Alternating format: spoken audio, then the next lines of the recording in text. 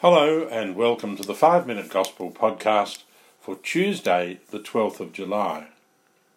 In the Gospel passage today, Matthew tells us how Jesus criticised the towns in which most of his miracles had been worked because they refused to repent. They were the towns by the Lake of Galilee, Chorazin, Bethsaida and Capernaum. We hear disappointment in Jesus as he said to these towns, "If the miracles done in you had been done in Tyre and Sidon, they would have repented long ago, in sackcloth and ashes." Jesus was walking the roads and streets of those towns, but despite his miracles, was doubted and rejected.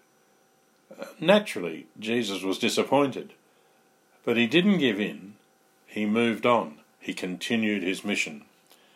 As we hear Jesus speaking to those towns, we can be challenged to think about our own world, our own street, or suburb, or village, town or city.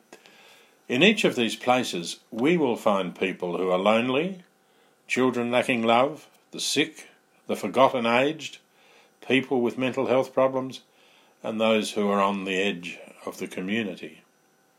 Often these people remain anonymous, unnoticed and taken for granted. Today we see Jesus disappointed by the towns of his day, but nonetheless pressing on with his work. We need to hear him in today's Gospel speaking to us, inviting us to continue his work in our street, our town, our suburb, our city. We need to hear him saying that even though there are problems, something can be done. Jesus wants to walk in our streets.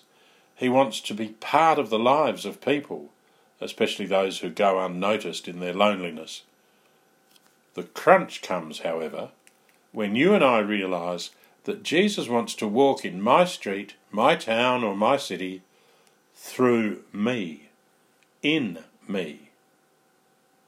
Jesus wants us to repent from our selfishness. He wants us to free ourselves from our lack of concern for others, for the life of our street, our village, our town or city. Jesus invites us to stop being afraid of getting involved with others and to act like yeast in the dough. In other words, spreading his influence in the world in which we live.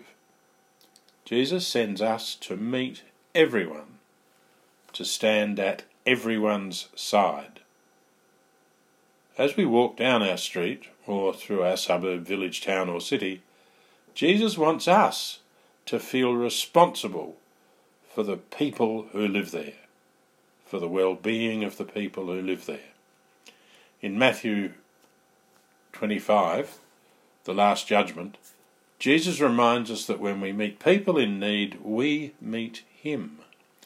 He says, "Insofar as you did this to one of the least of these, my sisters or brothers, you did it to me."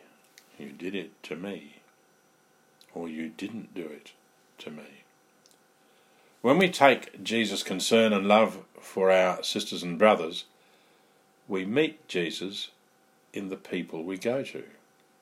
When we take Jesus' concern to our sisters and brothers, we meet Jesus himself.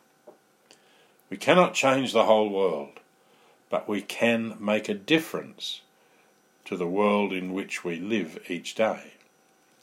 In his message for World Migrant and Refugee Day, which we celebrate in September this year, Pope Francis said, "Let us build the future today, for the future begins today and it begins with each of us. We cannot leave to future generations the burden of responsibility for decisions that need to be made now, so that the plan of God for the world may be realised and his kingdom of justice, fraternity and peace may come." We cannot change the whole world, but we can make a difference in the world in which we live each day. Lord Jesus, help me to make a difference in my world. God bless you all.